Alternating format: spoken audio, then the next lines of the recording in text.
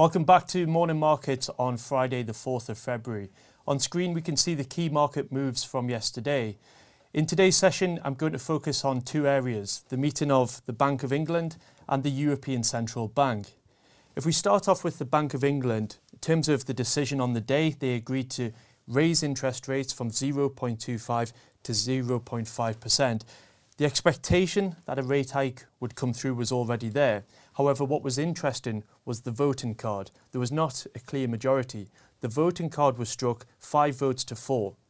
The 4 members which were against the initial vote were essentially requesting a 0.5% increase in interest rates, taking rates from 0.25 to 0.75. This is essentially the level they would have been at pre-pandemic.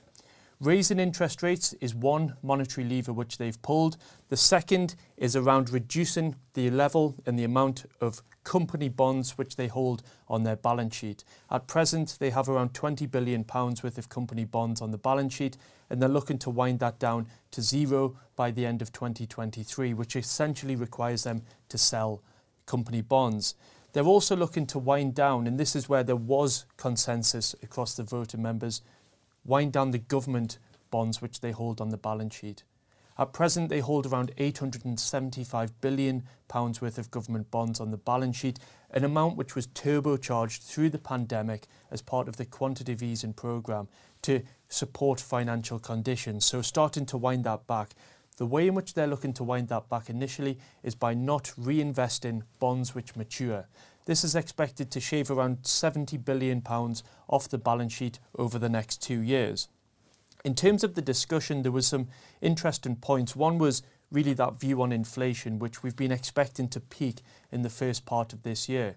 That is still the case. However, the level which they're expecting inflation to peak at in the UK is around 7.25% in April. So that's some 2% higher than that level expected back in November. However, that level is expected to moderate through the year, reaching a level of around 5% by year end and then heading towards target through 2023. The committee's view is that there is potential for these inflation prints to come down given those numbers quoted, and therefore that was giving them reason to make a modest increase in interest rates at this point in time. The decision did not focus in on the government proposed cap on energy prices. However, comments reflected that this would not have skewed the decision significantly at this stage. In terms of the European Central Bank, they've been on a slightly different tack to the UK and the US. Essentially, they've been more dovish, which just means they've had a looser central bank monetary policy for longer. However, what's interesting is we're starting to see a bit more of a hawkish tone come through. The reason for this is the inflation prints which we're seeing are hanging around a little bit higher than initially expected. So Christine Lagarde did not rule out the prospect of raising interest rates at this point in time. In terms of the reaction, we saw a material shift higher in Treasury bond yields, in government bond yields at this point in time. For context, UK 10-year government bond yields rose 11 basis points from 1.26% to 1.36%. For context, we entered the year with bond yields just below 1%. And in Europe, similar moves. If we take the German Bund as a proxy there, around a 10 basis point move, putting the Bund yield in positive territory.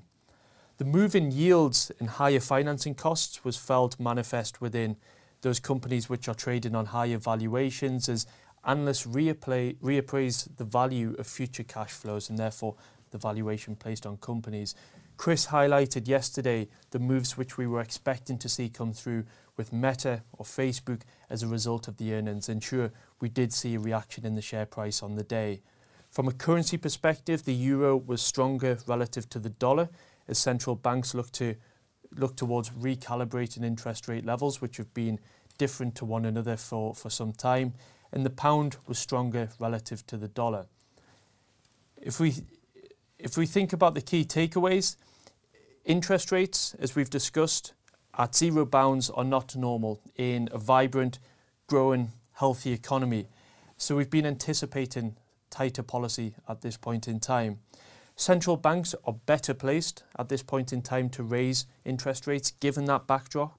They also need to raise interest rates to build up some armoury should we see an economic growth side shock further down the line. They need armory and levers to pull to stimulate the economy. They also need to manage inflation in line with those targets.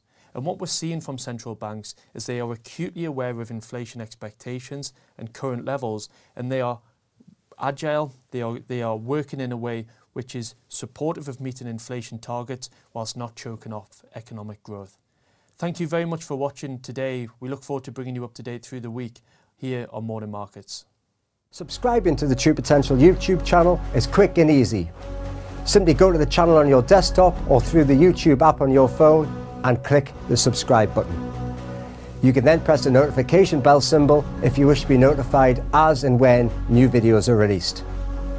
Doing this is a great way to keep yourself updated with market developments and personal finance insights. Thank you to everyone who has subscribed, and we look forward to continuing to help you do more with your money.